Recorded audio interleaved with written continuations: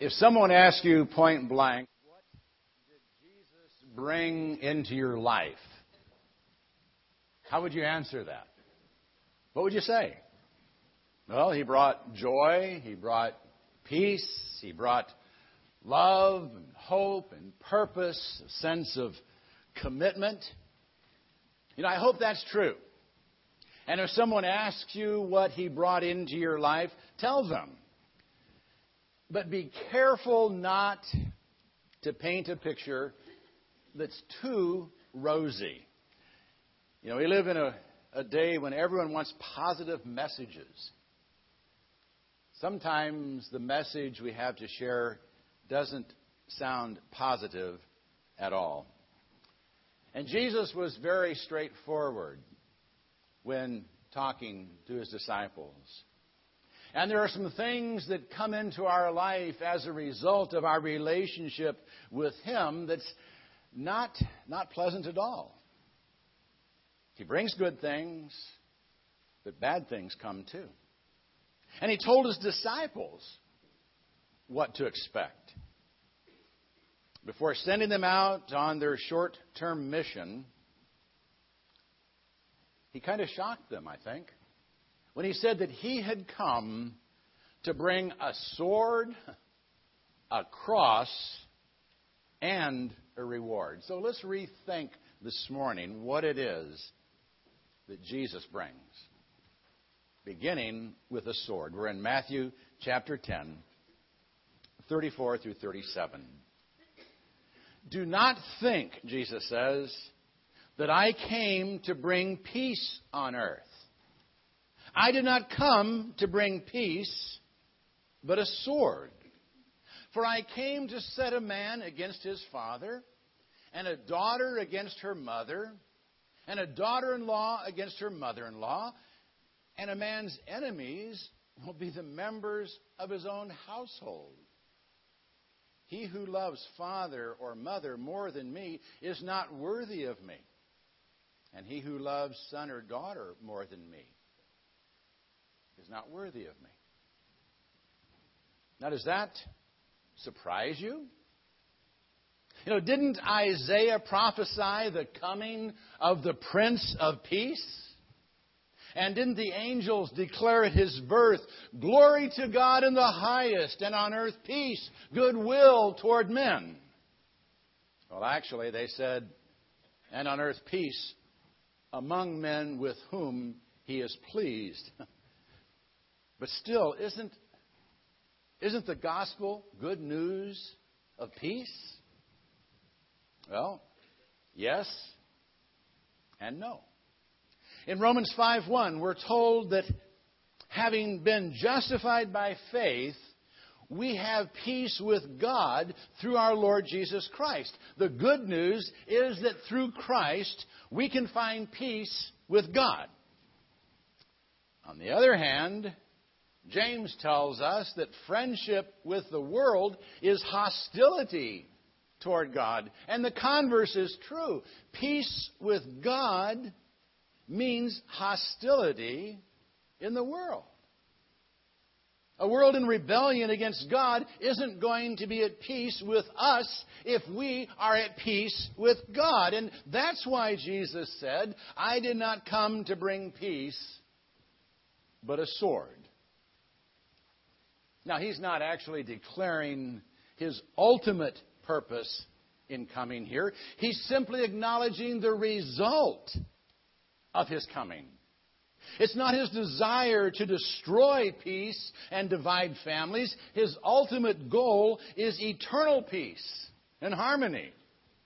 And Jesus is very pro-family. He wasn't too busy on the cross saving the world to make arrangements for his mother. And he chastised the Pharisees for avoiding their financial responsibilities to their parents under the guise of serving God. The end result of his coming into the world, however, is that many families will be divided. Why? Because the gospel divides men into two groups, those who accept it and those who reject it. It divides as cleanly as a soldier's two-edged short sword. It cuts through all classes and distinctions and family ties. And it puts you either on the inside or the outside. You remember the first sword we see in Scripture, the flaming sword that guarded the way to the tree of life. It established the fact that God controls who is and who isn't acceptable to Him. And Jesus is pictured in the book of Revelation on a white horse, coming to judge all people with a sword that comes from His mouth. Indeed, Jesus brings the ultimate sword into the world. The sword that divides even the soul from the spirit, according to Hebrews 4.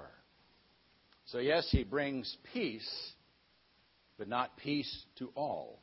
He offers peace with God, and He encourages us, so far as it depends on us, to be at peace with all men. But still, the Word of God is sharper than any two-edged sword, and it divides. It sets a man against his father, and a daughter against her mother, and a daughter-in-law against her mother-in-law. It makes a man's enemies the members of his own household. Now, again, this isn't God's desire. Jesus didn't come to earth for the express purpose of causing this to happen, but it does happen. And it happens when people rebel against God and when they fight against God's people. Now, the prophet Micah said the same thing was happening in his day, and it appears as if Jesus is actually quoting him. This wasn't something unique that Jesus was bringing to earth. It was the natural consequences of a divided world. If some accept God and others reject God, there's going to be conflict. Jesus also expressed it another way. He said, "He who loves father or mother more than me is not worthy of me. And he who loves son or daughter more than me is not worthy of me." Obviously, if your parents or your children don't share your commitment to Christ, if they don't also put Christ first in their life, there's going to be conflict. Big conflict. He must come first. And Luke records Jesus on another occasion putting it this way. He says, "If anyone comes to me and does not hate his own father and mother and wife and children and brothers and sisters, yes, and even his own life, he cannot be my disciple." Now, those are shocking words. And I think he chose them for their shock value. If he had simply said to the crowd, "Now, remember, I've got to come first in your life," nobody's going to remember that. But a command to hate your parents and children, you'd not forget that. In fact, you'd spend hours and maybe days mulling over what it must have meant. You know, surely Jesus wasn't telling us to hate our families. Husbands are commanded to love their wives as Christ loves the church and gave himself up for it. And older women are commanded to teach the younger women how to love their husbands and their children. So he's not encouraging hatred in the household here. He's simply making it clear that the love we feel for our families should pale in comparison to our love for Him. And it may even appear as indifference and hatred to someone who doesn't share our commitment. John Bunyan, the author of Pilgrim's Progress, experienced firsthand the need to make a choice that may have looked to some like utter disregard for his family. By continuing to preach when ordered to stop, he was imprisoned for 12 years. He expressed the agony of having to make the decision to put Christ above his family with these words, written a long time ago, as you'll note. The parting with my wife and poor children hath often been to me in this place as the pulling the flesh from my bones.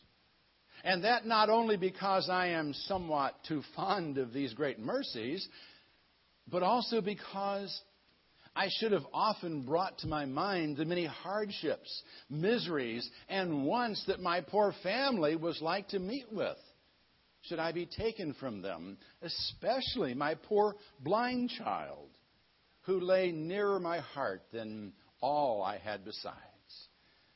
Oh, the thought of the hardship.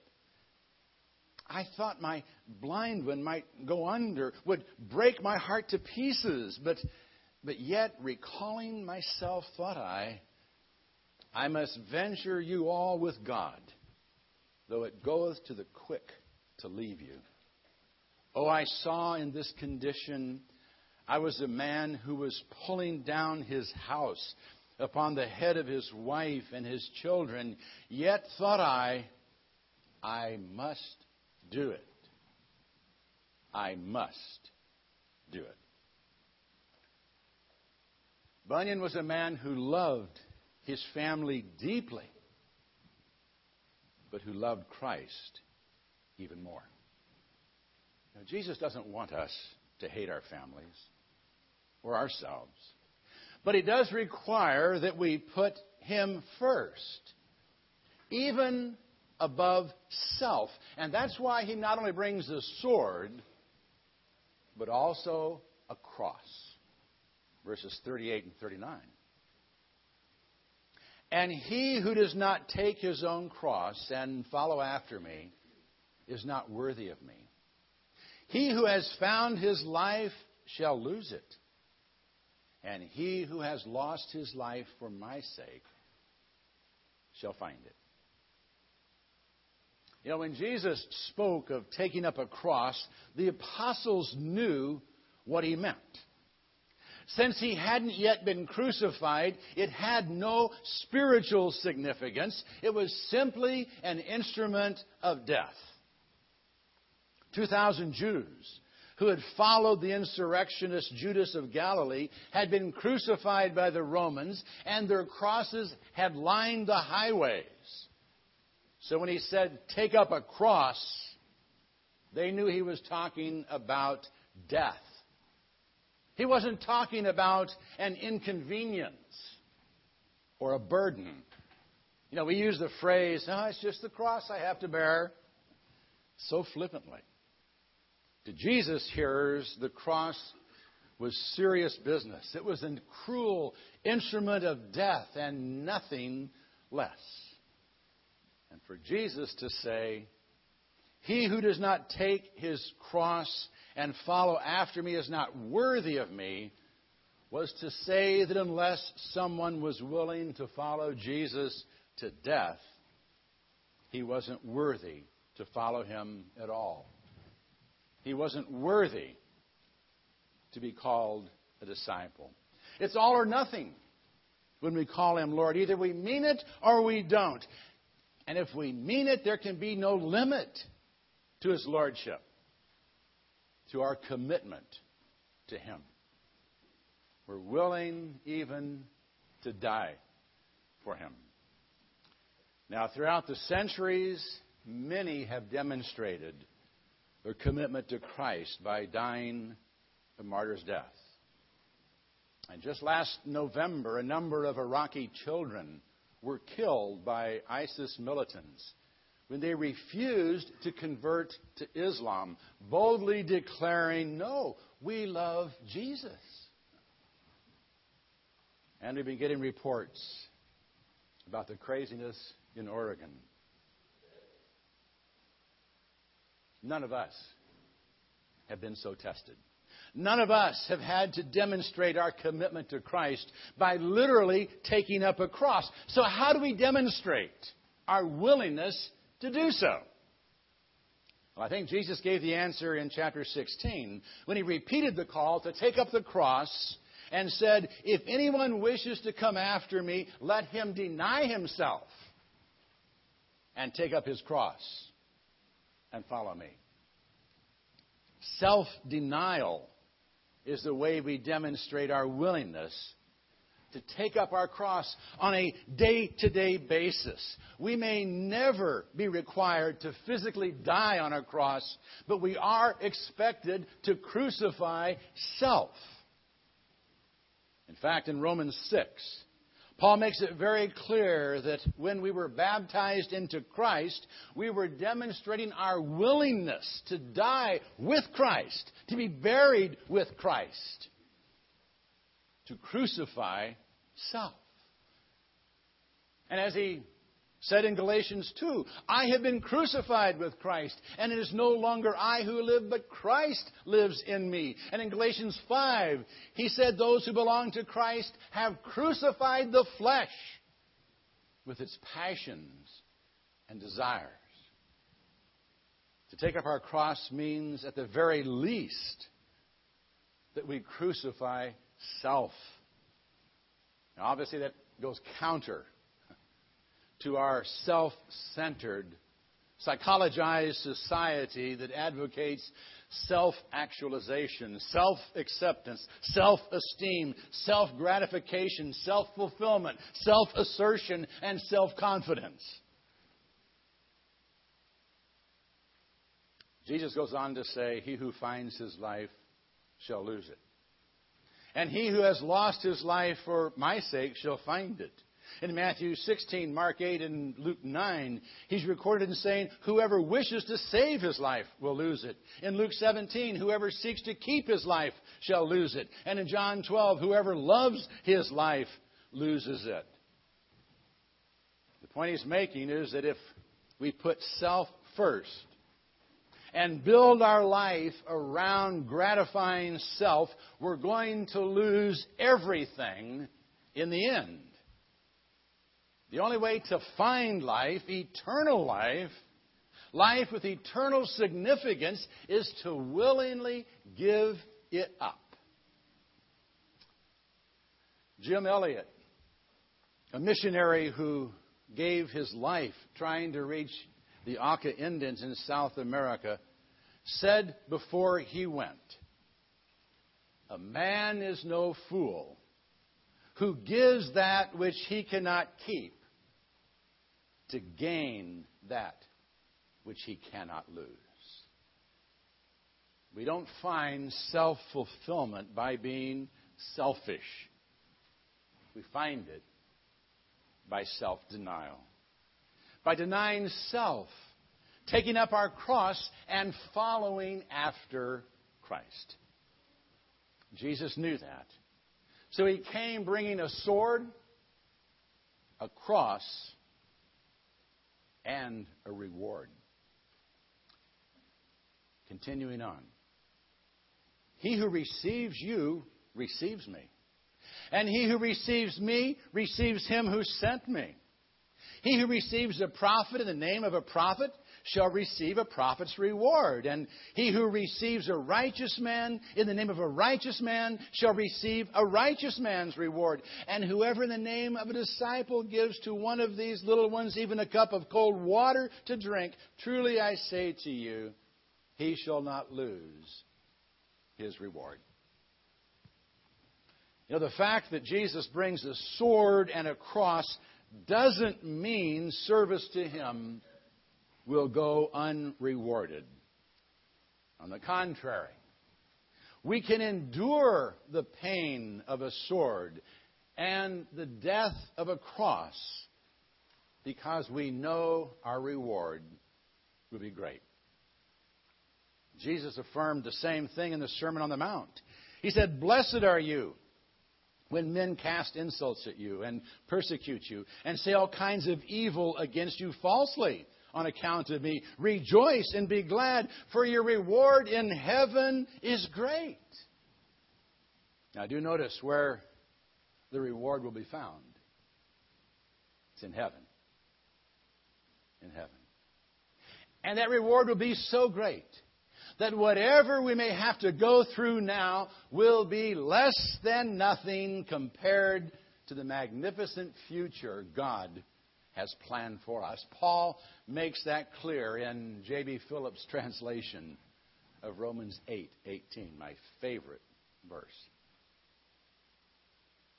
And Jesus made it clear in Matthew 19:29 that everyone who has left houses or brothers or sisters or father or mother or children or farms for his name's sake shall receive many times as much and shall inherit eternal life. There's a sense here that some reward will come in this life, as well as the big reward in the next life. So we will be rewarded. And, interestingly, so will those who receive us. Instead of fighting against us, those who receive us will share our reward. We're not going to be left with nothing, and neither will they, even here. In fact, in Mark 10:29 through 30, Jesus said, "Truly I say to you, there is no one who has left house or brothers or sisters or mother or father or children or farms for my sake and for the gospel's sake, but that he shall receive 100 times as much now in the present age, houses and brothers and sisters and mothers and children and farm, along with persecutions, and in the age to come, eternal life." Reward will come.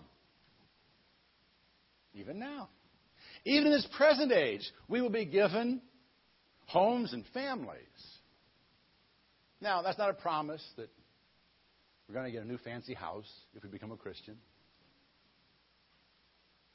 It's not a promise that our family is going to be the perfect family with the perfect bumper sticker.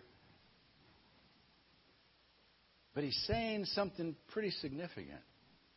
He says, even in this present age, we'll be given homes and families through those who receive us, who accept us, who participate with us.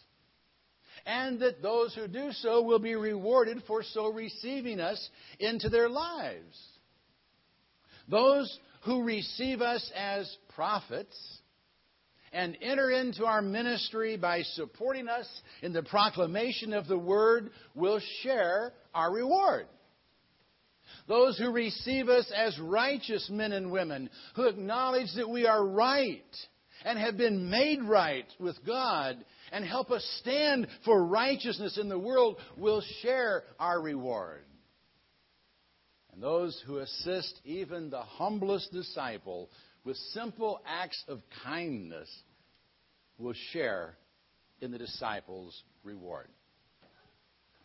Now, this isn't teaching that we earn our reward by good works and doing good things for God's people.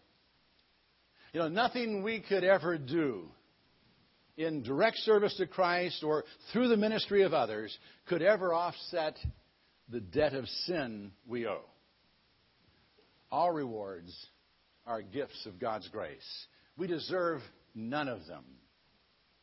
What this is merely affirming is the fact that all those who are willing to enter in the Lord's service on the front lines or in the trenches or from the supply depot will be rewarded for their service. Jesus brings a reward, and his reward is great.